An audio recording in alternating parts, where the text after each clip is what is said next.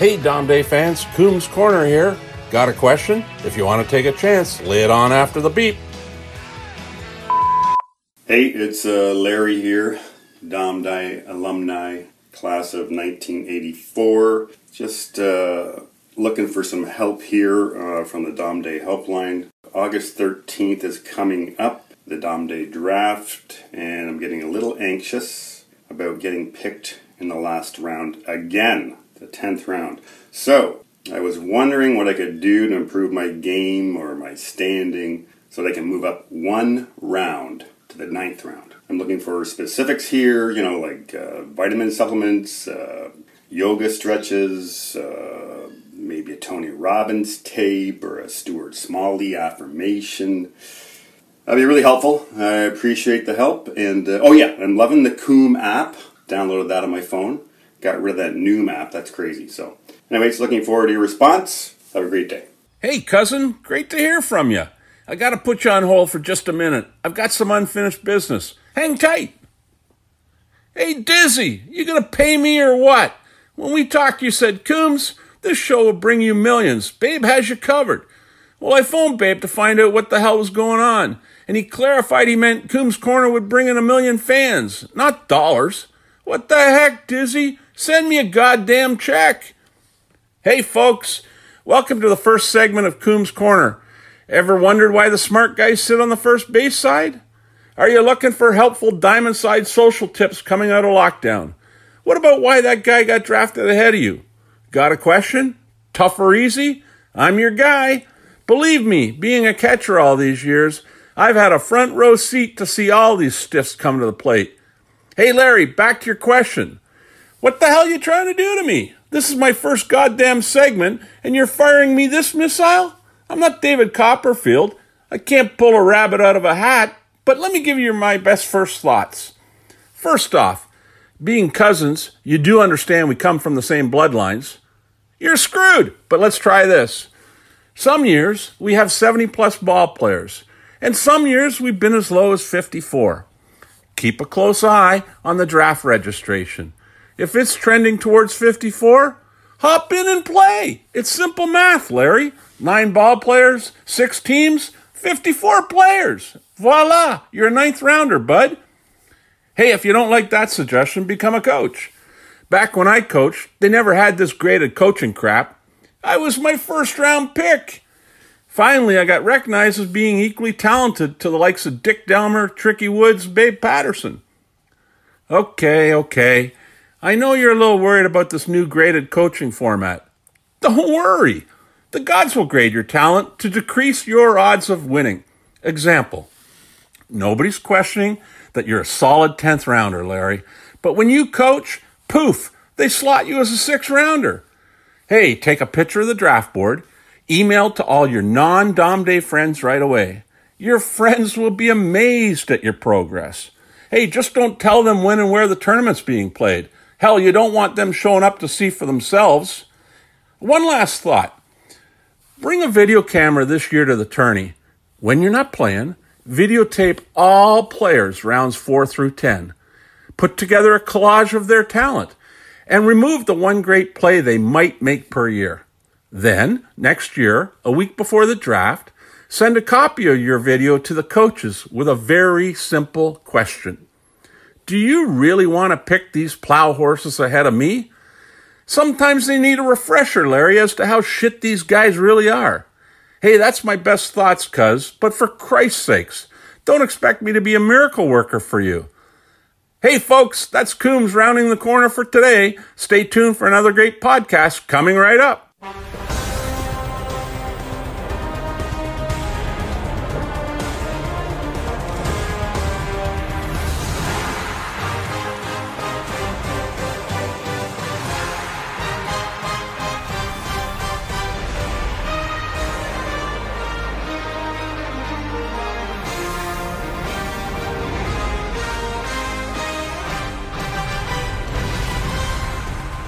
We're back. It's episode 13 of Dom Day Tales. It's Justin, and I'm joined in our studio by my co-hosts, Stalwarts of the Stubbies, the Titans of the Tall Cans, Donnie, Babe, and Cote. Dizzy Patterson, our world-famous executive producer, is once again watching us through the neck of a beer bottle. Gentlemen, we have a lot to cover. Donnie, are you fired up for this episode tonight? I am. I've been looking forward to this for at least an hour and a half. Alrighty. So why don't we get right to it and bring out our guest tonight? He's the winner of 5 Dom Day titles and a 1989 Rookie of the Year honor.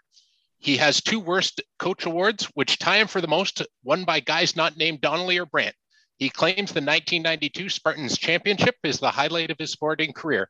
Please welcome to the show, Mighty Mike Futa. Woo!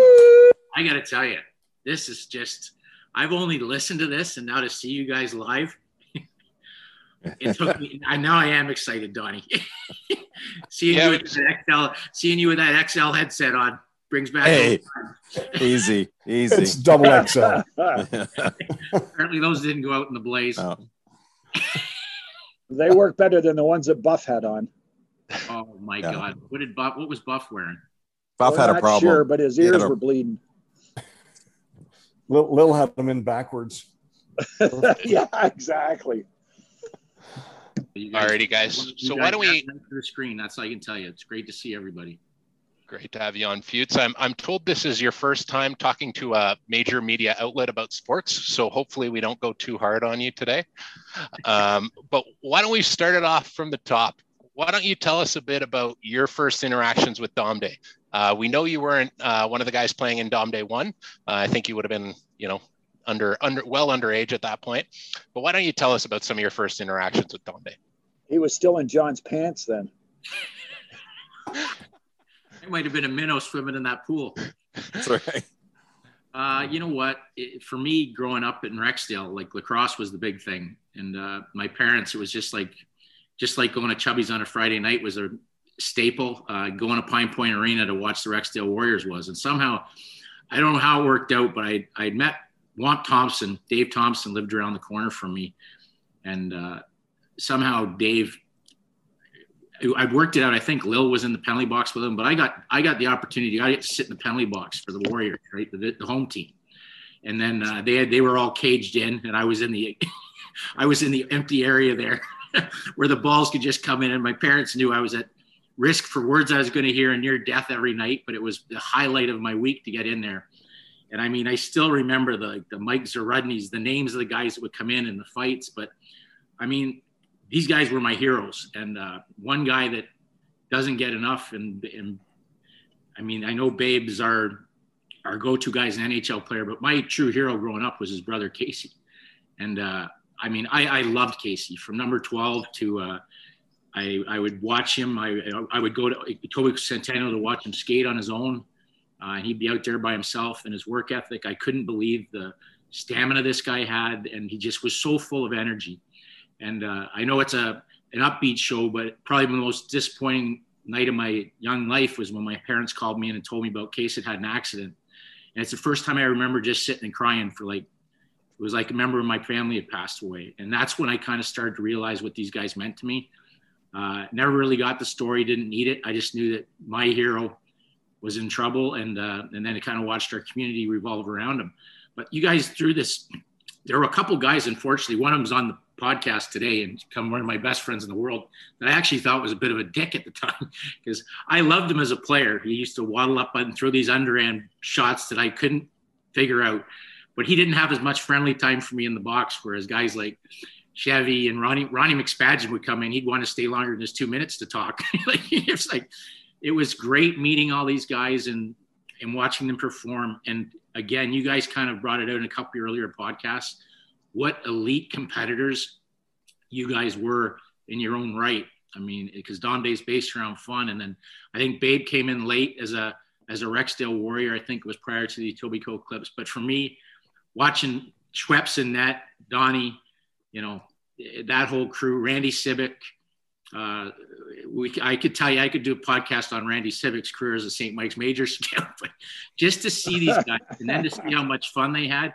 But they opened up this thing down at the lower box, which for me was just like, kind of wasn't like, once you left the confines of Pine Point, it wasn't the safest neighborhood. So to go down and have your heroes running a lacrosse school and to get to meet them in their own right. And at that time, that was really my introduction to Donnie. And if I missed some Donnie, you'd be able to, I thought it was Donnie, Mike Pickle, Chevy for sure. and Ronnie McSpadgen, I think, were the guys. That was it. You guys just ran us through drills and taught us how to play the game. And it was something I'd be early for. I loved it. I thought it was the coolest thing in the world to have like backstage passes to hang out with your heroes and then listen to them chirp each other. Even at that age was incredible, but how polite they were to us. Like they were true gentlemen and they truly loved what they were doing and teaching. It wasn't like sometimes you see guys that are doing it now. It's just a paycheck and they don't have passion for it. These guys truly enjoyed it. So onward and upward, I obviously catch wind of this baseball tournament they have. Awesome. And I get invited to, it's right around the corner from where I live. So I come over and Pete Dalmazzi actually sent me. I didn't know I was at the first one, but I clearly was because I was identified in a picture with my hero, Casey. Last week, Pete sent it to me. So I was there and Mrs. P's right in the background in her lawn chair. And it was Dom Day 1. And my job was specifically to go around and just pick up empties. And at the time, I wasn't thinking about it as a money thing. I just thought, I'm doing it. These guys are kind of tossing them everywhere. I've got very polite parents. It was the polite thing to do. And at the time, I was making a little extra change. And they were stubbies, the stubby things there at the time. So, but that was my job. And I took it very seriously. I see some of these schleppers that now have tried to turn into a business as the tournaments come on, like the guy from Back to the Future there. Doc. I was just doing it for the love of the game, and now it's just turned into a money-making event by a wannabe karaoke star. But no, it was what I did, and then I kind of lost track of it for a bit, like everybody does as a kid. But I mean, you can go on, Justin, and ask some questions, but it was just what it was. I mean, you talked about some of the guys that were polite. 90% of them, there are another 10%. I was just a little prick kid, and they were just. There's certain guys that as they've aged, they have aged just the same way. Like Jed Dollamore was always a dick. There were certain guys I couldn't get near Pete Dalmazzi till I think I was 19. It was like it was easier to get to Bin Laden in Zero Dark 30 than it was to get near Pete. I think I'll appreciate that. And I was just because I was so big on the structure, and at that time, you guys. You had guys that were the gods, right? And I had to find out who the gods were. And then once you met the gods, it was kind of easy to see who the organizers were. And then the history of the teams made no sense to me because they were just basically guys in the cheapest looking t-shirts ever. There were imaginary home runs that basically if a guy could just get a glove on, they wouldn't roll out to Kipling. That's not really a home run, but if you hit one for the middle, guys would just run forever. So it was so much fun to watch, but you could, again, just see the passion and friendship that these guys had. And it was something that I always, at that point, put in the back of my mind, geez, when I'm old enough, this would be kind of nice to come back and be a part of. That's a great opening, Futes. So, yeah. Donnie, why don't And Futes, hold on. I think Futes brought up a great point with Wamper. And, Wamp doesn't get enough recognition either because he lived on Copper Mill, which is right beside Barhead. Drink up, you fucking millennials. Go ahead. So I was gonna say, Donnie, you were obviously one of the guys who were involved in lacrosse at this time and would have came across Futes in kind of early days. What was your impression of this young kid at at your Rexdale Warrior, your games, who eventually started coming around and picking up beer bottles? Yeah, so the first thing I remember is the lacrosse school. That's what I remember about Futes and him coming down, and Ronnie McSpadgen, who's a character in himself. He had worked away and got remember Win Terrio was giving out grants and whatever, so he applied and he got a grant that year, which was 78, I think it was 78, yeah, and he was going to have a lacrosse school, so he invited a couple of us to help him out, and we ran. I was like 8 weeks, and it was from 9 to 4 every day, basically. And we had a lot of kids signed up, and Futes came out with his buddy Jimmy Pack, and who I don't think I've seen since the last day of camp, but they came out to the camp and they were enthusiastic and eager and whatever. And what I remember though is like we would run a 9 to 11:30 session, and then we'd have an hour break, and then we'd run a 1:30 to 3:30, whatever it was.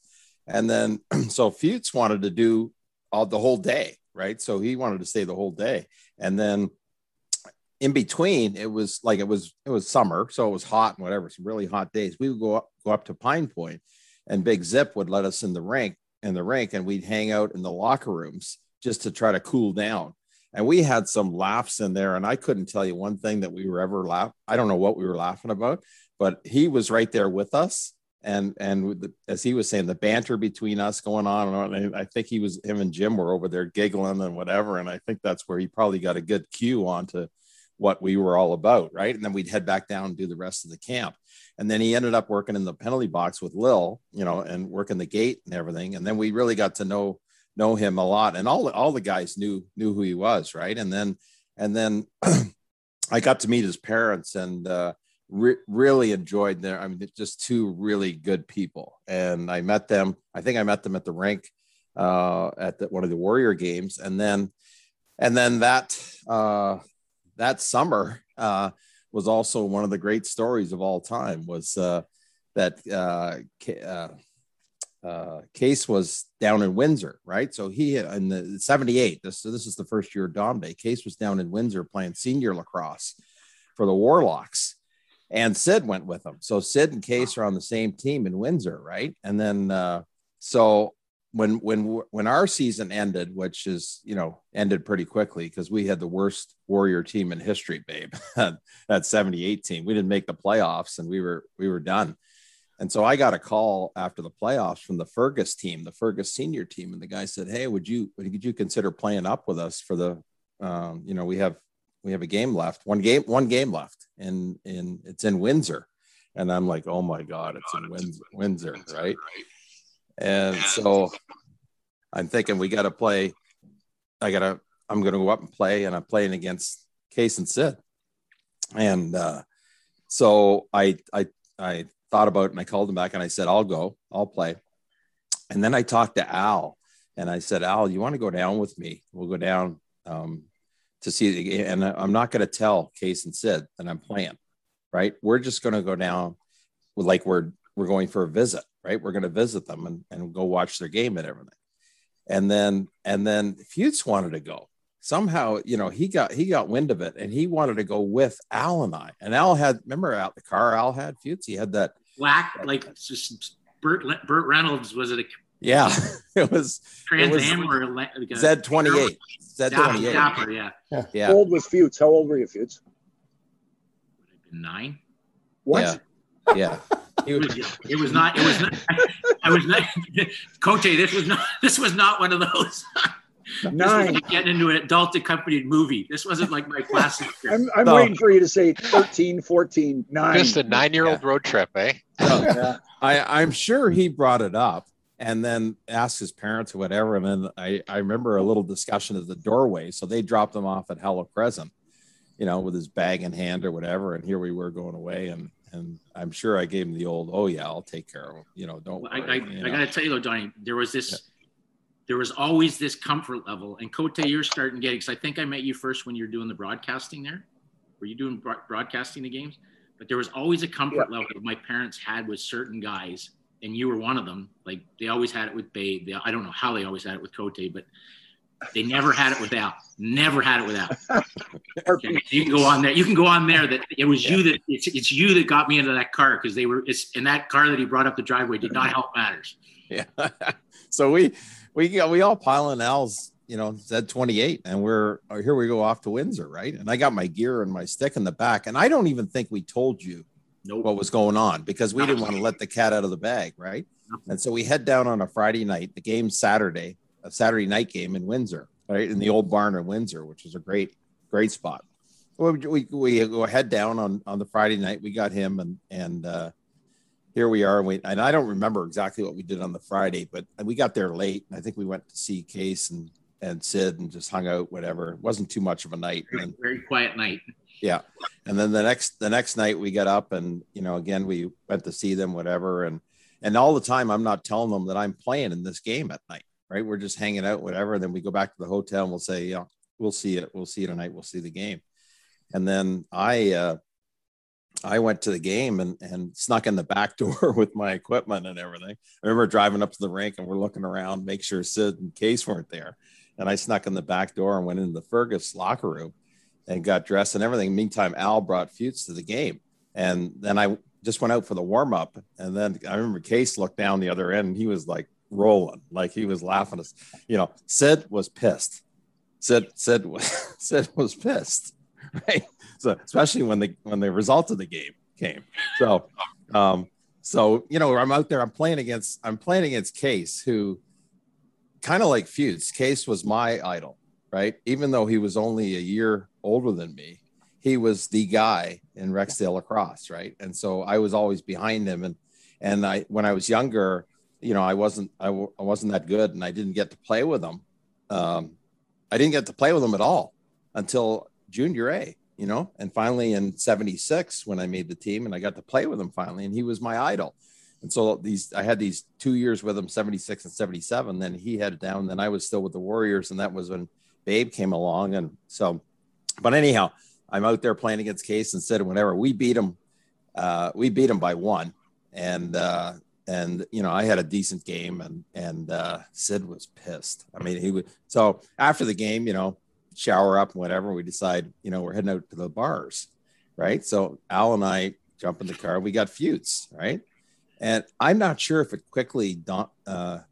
we quickly thought, well, let's get him to the hotel or not. I don't think so. I think we were like, okay, let's go, and he was like, what? And we're going out to a restaurant, right? We're going to a restaurant.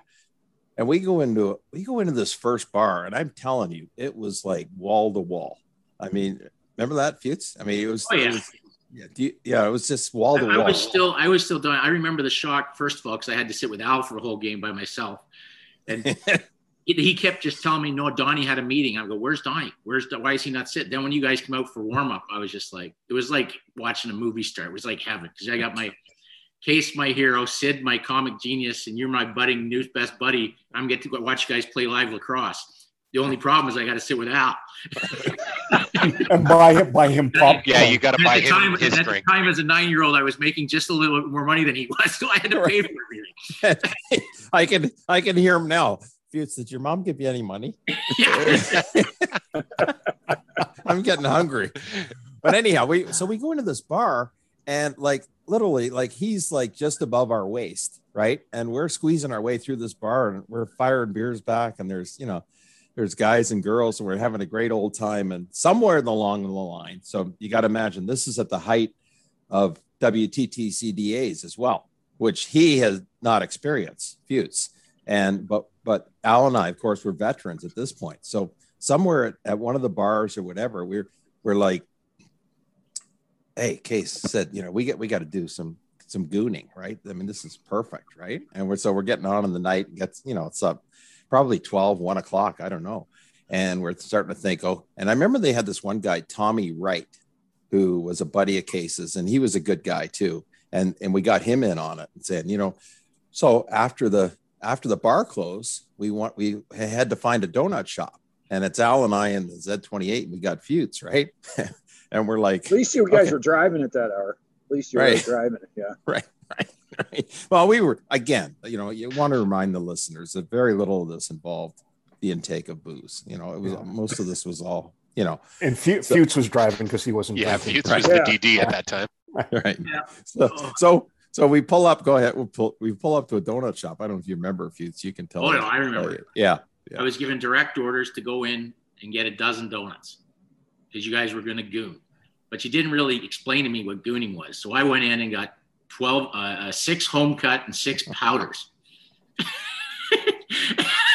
I remember it might have been 12 home cuts. So I come back with my favorite donut at breakfast, and they just I think Al must have called me, and then you guys, we're gooning. You need jellies. You need cream. So I had to go back in and reload with donuts that were stuffed with goo. It was a very poor debut of my selections and bullets for our current upcoming gooning. So I got the right with my second pick, and they were quite pleased with my next selection. And then we went out from there, and this guy, Tom Wright, I remember, had helped us identify some houses where these guys lived or whatever. And we went out and we just started blasting their cars. Same shit we were doing in Rexdale. And now we're in Windsor, right? That was classic. It was unbelievable. Well, I know I went at you guys because they all go back to your party. afterwards, we go back to another party, and this guy shows up who was supposed to be the tough guy on the other team, and you gooned his car. And they were like, he's like looking to kill somebody, and you guys all point over at me in the corner. So it was the little guy, and then he finally started laughing. So it was a treat. My parents got their money's worth. We got him home safely, and I would venture to guess that in that weekend, he was just on overload with, okay, these guys, like, what the heck are they doing? Or maybe this is fun. You know, these guys are fun. Like everything they're doing. I don't know what else went on that weekend, but we had a blast, you know, and we returned him safely to his parents. And so that was my fond memories. And then I went away to school that fall, and I remember coming back in the breaks, and I would keep in touch with his mom and I would go to watch him play hockey, right? Because we all know he was a pretty good hockey player. And I would go out I remember going to Chesswood and watch him play, I guess Pee Wee hockey at that time or whatever. So I kept in touch. And then after I graduated, we sort of lost touch. And then I don't know if you remember this or not, Fuchs, but one night we were at, and again, the same bar that I can't remember the name of. It's the bar that was on the bend on Western Road. Yeah. Do you remember? It's right on the. It's sports bar. It's called the Bend or something. It's so weird, but it was right on that. Because our home rink was Weston at the time, and anyways, that's where I know that's where the symposium went down where you guys. We captured you. And you were out there, and you guys. I said, "What are you guys doing?" And you told me you were getting ready for Dom Day, and you just wouldn't let me come up with any kind of excuse why I wasn't going to be in it. Right. So I agreed. I'm okay. I'm coming. I'm all in. I wish I knew that because it had the same name for so long. And I don't know how you entered it because it literally, you're going like 60 and then it just turns into the bar on the Bend. It's like, you're basically like, it's like a pit stop for the friggin'. But he came in with a bunch of his buddies. And I remember I was there. I remember Chevy was there too. I don't know who else was there for sure. And I think Bobby might've been there. That was my first introduction to the legend. And here's this guy just blasted me. And I'm like, who the fuck is this guy? Like, I mean, and he's hilarious, but it's like, you would have thought the chirps he's given it. We'd known each other for years. Yeah. So, and that's what makes Bobby special. So, and then that was my introduction. And then I know where I was drafted, but I don't remember. I vaguely remember because of the host dad where the party was. I know that story. But the draft itself, I don't know what house it was at, but I do know that I was a boy. Pretty cool. Yep. Awesome. So Fuchs, let's kind of back up a bit here to kind of back to the beer bottle collecting days, because this is one of the questions that the guys wanted me to ask you. Was obviously you started collecting beer bottles, one of the first guys, obviously the first guy to collect beer bottles. And like you said, different kind of iterations throughout. Now it's Doc, but we were wondering if you could answer the question of who was your best client at the time when you were collecting beer bottles, and probably why was it Cote?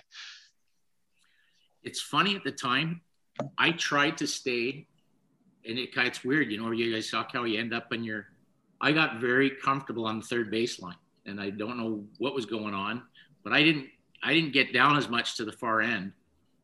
And I think on this line, there was like Schweppes was there. Barry Woodward's entire area seems to be memorable for a bunch of different things. And I know you guys have been extremely graceful in your talking about what an incredible athlete he was, and God rest his soul. But that became a very, very especially when I got to the National Hockey League, some of the things that were said to me through that fence and offered to me through the fence were it was a frightening scene altogether. I would go more towards the Clarice Hannibal Lecter scene as talking about a great athlete. There was some frightening stuff that went on there, but I do remember him as a credible athlete. I remember him running through the neighborhood delivering mail. But I would say just in general, that area there just seemed to be overloaded with stubbies. It's a good trap line. Because I think there was probably more people buying beer on the first base line, but somehow the stolen beer would make its way down the first baseline. Alan McRae. So you were at the first one, Futes, because we weren't sure, and I say this honestly, if we drank that much at Dom Day 1. But obviously, as the official collector of the empties, you're saying that we went through a few? Yeah, but the numbers weren't anywhere close. I mean, you know how analytics are nowadays. Yeah. The numbers drew dramatically. Like, I'll tell you when they went through, and it's not that you guys don't drink, because I've massively seen it. And I mean, every trip we've taken, I know we like to say there wasn't much alcohol involved, but if we had a little buzzer that went off and said we maybe tell a little fib, we'd all be buzzing off quite frequently when that happens. But when and I know we're going to talk about it later, but when I brought the Utes in, that wave of Utes, production went up massively. Just massively. Yeah. There's one guy in particular. Well, there's a couple guys, but one guy in particular that just took it to another level. Yeah, as somebody who collected beer bottles for a few years, I can definitely guarantee that third base side over by, the buoys, the tinks, all that sort of stuff was a very, very lucrative business. I think when the young guys like myself were collecting bottles, there was an industry of it. You didn't just need one beer bottle collector. There were like 5 or 6 of us who were paying for university off the backs of how much you guys were drinking in the early 90s. So can definitely compare. Can definitely vouch for the fact that you said production grew as you brought in kind of that second wave. And Justin, if you travel just a little third down the baseline, you could probably, it's a little bit more like being at a Snoop Dogg concert, but. Yeah, no, absolutely. Quite interesting, the aromas. If there's some bad calls at the third baseline, it's because of some of the cloud dust blowing out of the Marook tent. And Futes, I think you were early on with the analytics when you said, looking at the stubbies going to the taller bottles, from the taller bottles to the cans. I think you were the guy who analyzed all that and said, broke a lot of that down, Dave, and then coming back with the tall boy. However, we had to have various, Tank came up with the different coolers because the guys weren't happy with when the tall boys they get warm too quickly. So there's just so many things we had to worry about other than the ball, about keeping your beers cool. Didn't we squeeze the quartz in at one point in there? Yeah. There was quartz were huge. Yeah, remember? We had the keg the 1 year. 4 of those, and they'd mess you up. They were good. They were excellent. Zip over to Carling's there over by the airport and grab a 12 pack of those. They went down to lovely. Good point, Tote. Good point. I'm just checking in with Sleepy Copeland here to see if I can find out the name of that bar on Dixon/Scarlet Road, because he lived across the street. Was it Scarlet or was it Weston Road? No, it was where Dixon turned into Scarlet. Right. Yeah. So maybe. So how did you get there from Barhead? Right. Pardon me. Oh, you go along Kipling, and then you cut down Kingsno over to Hinton, across Cromarty that way, babe. Okay, good. You turn left on Dixon and just take the ramp right around. Yeah. Here's on the right side. So just so you guys know, and I know we've talked about this offline, but I think we got to address it on air because I don't know if Colin's joking around or not, but some of the younger guys have a drinking game that they play when they're listening to our podcast every time we name streets within Rexdale, because none of the millennials would have any clue how to get anywhere without their GPS system. So we always get a very good laugh about the memories that you guys have. And it seems like everything runs off a Jeffcoat. I don't know how many times we've heard the name of Jeffcoat mentioned in this podcast. So for all the guys who are spot, fuck Jeffcoat. Fair enough. So for all the millennials who are drinking at home, Riverhead, Barford. Barhead's the staple. Yeah. For all the millennials drinking at home for all the streets, I think you guys have 12 or 15 after that last little segment there. Colin Woods, go fuck yourself. Yeah. All righty, guys. So on to kind of our next stage, the next kind of part of today, we wanted to talk about nicknames and as we kind of get into Futes' rookie year. So Futes has obviously had plenty of nicknames, but one of them obviously Mighty Mike and Fuda, but spelt Phooda. Donnie, why don't you kind of chime in on the origins of that nickname? Well, that didn't come along till later, and I don't know when that was. Futes might have a better idea. It was Mighty Mike all along. Yeah. And then it was when I went to Los Angeles. My name's Fuda. Like my family name's Fuda, right? And I was always Futes. And then Dean Lombardi. Dean Lombardi started just every interview calling me Fuda, like Foots. And then the gentleman in the yellow down there, we go to Placid, and my name now on the back of my jersey is Phoods. I'm now Foods. So it's an easy one. Donnie, the whole way. He took Dean Lombardi's pronunciation and just misspelt it and took it to another level. And then Don Grapes did the same thing, didn't he? Oh, Grapes. Yeah. That was at Coach's Corner. Mike Fuda. Right. Yeah. So I didn't spell anybody. I don't even care anymore. It doesn't matter. I cross the border. They do it at Sportsnet all the time. I really don't care. I've been called many worse things at Dom Day. Foots or Foots is fine with me.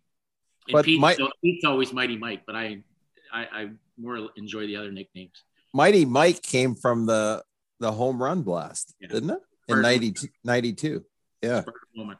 So which we'll talk about shortly. Yeah. So guys, let's get to Dom Day 12. So as you guys know, as our viewers know, we've been kind of going chronologically through some of the Dom days. And we crossed off Dom Day 11 last week.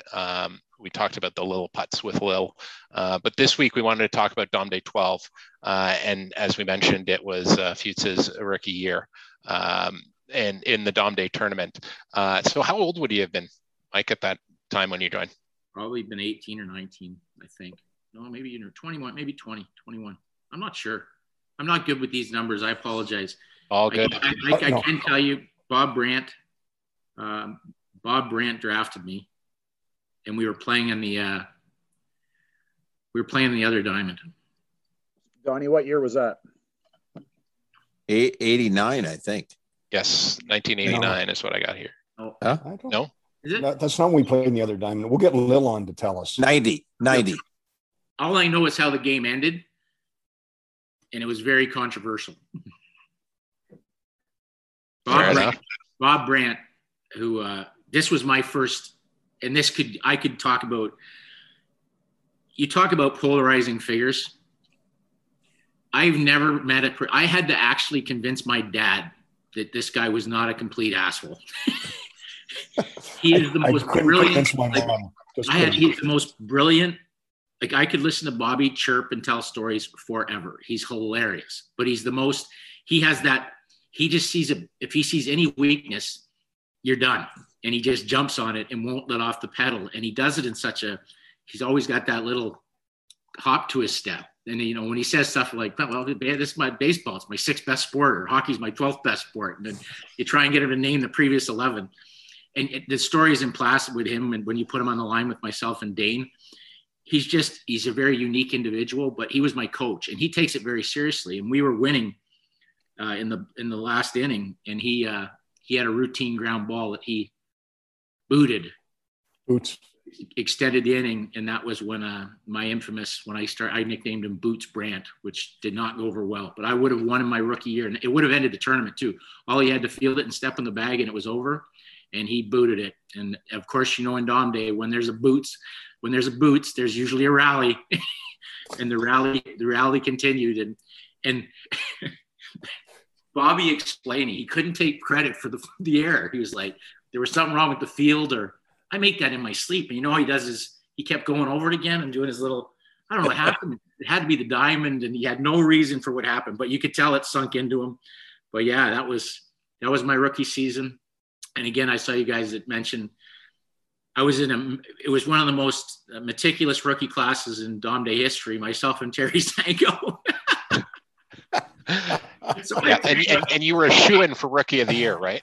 It was actually tied. I think Donnie split the vote. Well, Justin, it was like, I knew as soon as I met Terry that I had a pretty good shot at winning.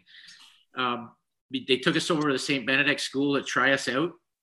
And Terry, to me, he's still one of my life. I love him he's another one. Some people don't enjoy it. I love everything about him. He was my roommate with Chevy at the Who concert in Placid. And he had this laugh where he'd laugh and it just stopped, and it like, and it just would keep going. And he would laugh, but it was like, I swear to God, it was like, I think I find all of us now. I know you guys go over your nicknames and stuff, and we all have nicknames. And like you talked about Mike Minnow and Sal Batash. I've got fooled by the nickname of Slade Digby, and when do I get to meet these guys? But Sank was like, he was just like a character. Everybody's almost like, I find that Dom Day, it's almost like a bunch of guys that have regular lives, and then they come and they're like, they're cartoon characters. And they each have, they bring such different personalities and characters, and then you name the cartoon character and they just take it to another level. But I found Terry to be exceptionally fun to play with. It was killing him. Like, he was so pissed off that he didn't win the Rookie of the Year. And I'm like, Sank, it's going to be okay. I didn't think, judging by the way, the jocularity you have with the guys, I didn't think you had much of a shot, but it's okay. But it was fun. Great opener. Once you get into it, you never want to leave it. Yeah. So speaking of other awards, guys, and I don't know if you guys remember this, so I'm going to go through a couple other awards. Obviously, Mike, you won Rookie of the Year. Jonesy wins the Mop Cup that year. Tex Patterson wins worst athlete. Had a bad knee that year. Yeah, and the 30 years afterwards, I think, as well. But Rick Woods wins the Silver Brick and the Worst Coach Award, which is the only time in Dom Day history that I believe that has happened. Nice must have been a bad. Woodsy. Good on him. Excellent. Yeah, must have been a bad tournament for Woodsy. Anybody have any recollection? I guess the Rebels were ousted in that year. Woodsy was rather really good or really bad. I mean, yeah, at least he can be really good. The younger Woodsies are always just really good, but Rick was always really good or really bad. I do have a real fond memory because the party. This is my first Dom Day party, and it's at Bob Brant's. And you guys, here I am. I know I was at least university age because you guys pulled me in the back, and your father, Justin, pulls out a funnel, and they tell me that he's the record holder for the funnel. So we're going to go, the young guy's going to go head to head with Roscoe Size. And I remember being on the top of a hill in Bob Brant's backyard and and of course, I can tell from the university days that when I go up for mine, people are throwing stuff in and I'm not getting just straight beers, but I'm bound and determined that I'm going to go toe to toe. I literally look like Gene Simmons projectile vomiting. I think it was my 18th shot. I think you're talking about hitting Mrs. Wilson. I think it went from the top of the hill after like my 18th one. And then I just simultaneously rolled down the hill into the gutter where I lay for about the next half hour. And I remember waking up the next morning in Bob Brant's bedroom, lying on the floor. I wasn't in a bed. Oh, thank God. It was a tough loss. But I do remember because it was your dad I was going toe to toe with. And he told me that he was drinking toe to toe, but I know for a fact, when you tell somebody's slipping in some extra octane in your beer. And he was doing water. He was chugging water. And they told me after like 8, he was doing water. And I know I wasn't doing water. But anyways, live and learn. Rookie mistake. That was that same embankment that Sleepy Copeland fell down in his candy striped pants that night. Yeah. He slipped down. He slipped. Yeah. I shoved that little bastard. Fantastic, guys. So any other memories from Dom Day 12, your first year? Just realizing at that time that once you get in and you actually see it firsthand, first of all, you lose. Your competitive thing is you want to win it, right? And you're almost like anything. If you win in your first year, that gets your name off that, because I saw the program with all the different zeros, get that one off the bank. And then just how much fun it was. Just how much fun these guys were having. And I don't know whether it was my rookie year that they had the infamous, when they did the skills drills and when your dad does the infamous base running thing, but some of the stuff they were coming up with, it was just like, oh, this never ends. And then you just see, it's literally like when you sit down, they hand out this document and it's like people are handing out the book that this thing's been pumped out. The value of that first program coming out is like, and then you just see people sitting on the sides just laughing hysterically at a complete fictional tear up of everybody that's ever going to play in the tournament. And it's just amazing. Just amazing. That's fantastic, guys. So let's pivot from Dom Day 12 and jump forward a couple of years. We hinted on it a few times throughout the show, but let's stay on the Dom Day track for now. I know we want to talk about some other sporting wins that two of our callers have had, but let's talk about the 1992 Spartans Dom Day victory. Futes, why don't you kind of tell us a bit about that? Well, I had never at the time. I was just thrilled. I think it was the first time I was ever going to play on a team with Colin Patterson. which was my initial thrill. And then, I mean, I look at the list of the guys. I actually thought Guy was on that team. He's not listed there, but was he, Babe? I thought Guy was on that team for the Spartan moment, but I don't think that was the one where they had him batting blindfolded, hitting the other way or whatever. But I thought he was in. But it was just amazing when you look at a team like that, and I look at the names, like Mark Turney. You look at the team and you go, I know you guys have all won. You must look at the end and go, how did we win? There's certain times you look and go, well, that was a real good team. Then there's other times you look and go, how the hell did we win? And then like Saul Batash and Mark Turney. And there's another Robert was on that team. Robert and Lester Brunell. Lester Brunell. And I'm like, holy smokes. And like now we had a trimmed down Chevy who everybody knows was awesome. You get Gordy, who's competitive, can play. Danny Philman was unbelievable that tournament. Sank could play.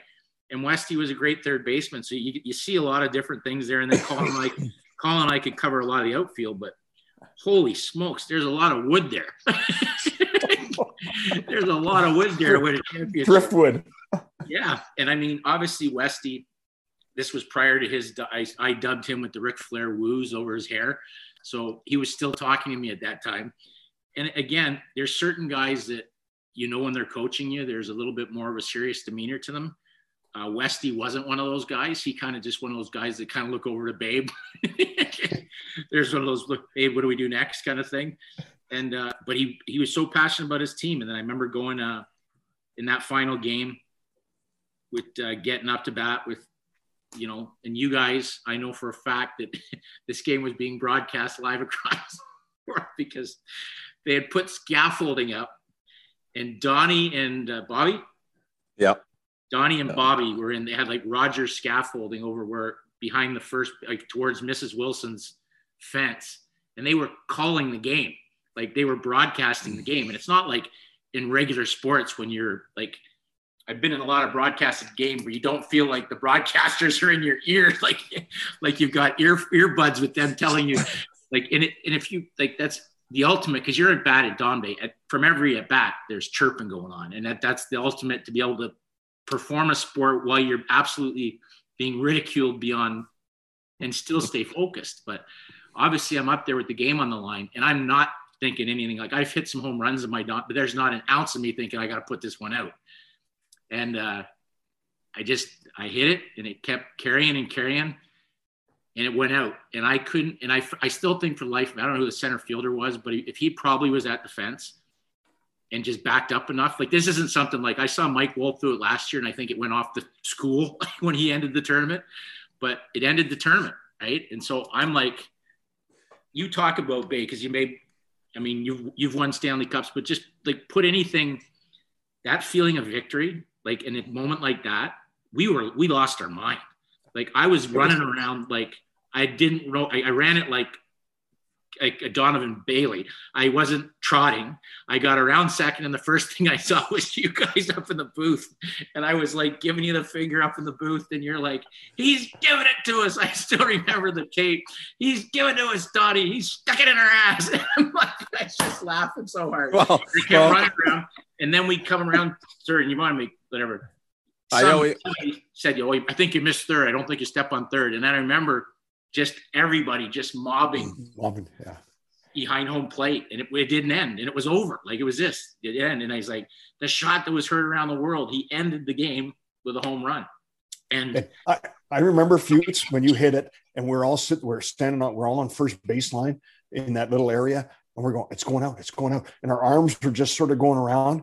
And then when it went out, we all started going out on out on third base. We ran over to third baseline. It was pandemonium. It was so exciting. Now, when you see the guys, when they have those, even the major leagues, when they have those walk-offs, that you see all that stupid stuff going on, that we were way ahead of it. Yeah. We had guys attacking. There were beers going down third baseline, and that when we met at home for that time, it was unbelievable because it was over.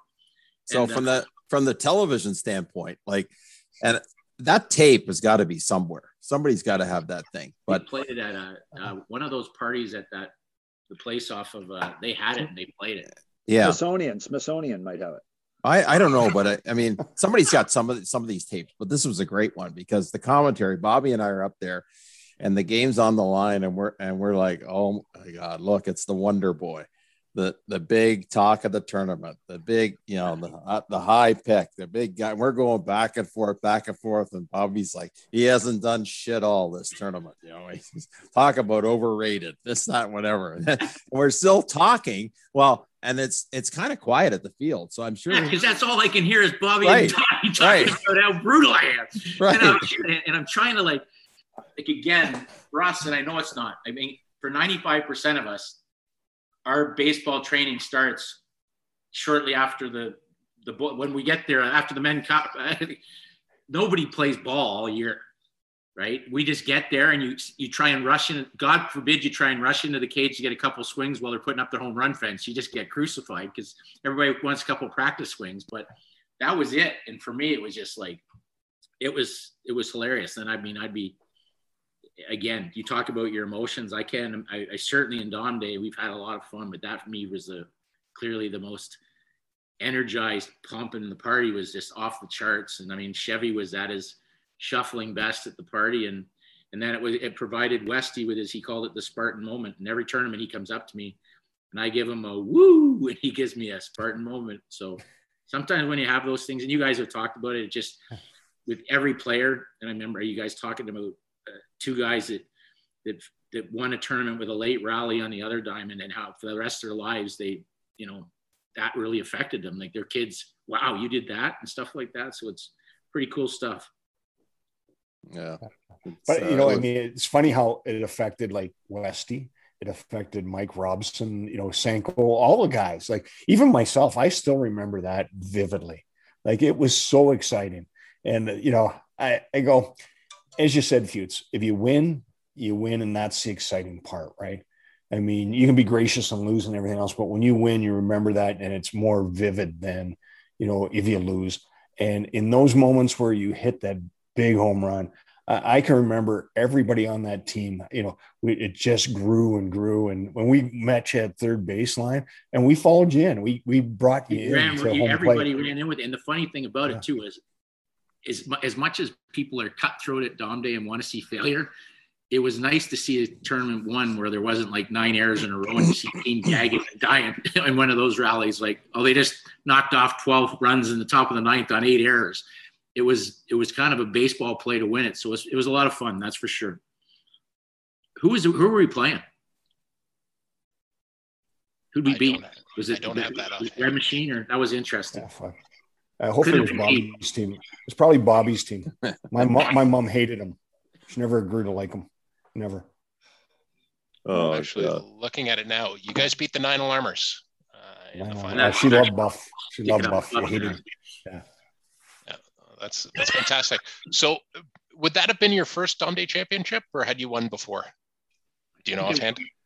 Won before that, I think. Wasn't with the Tarts, but I think won before that. Awesome. I think I won one with the Rebels. I'm not.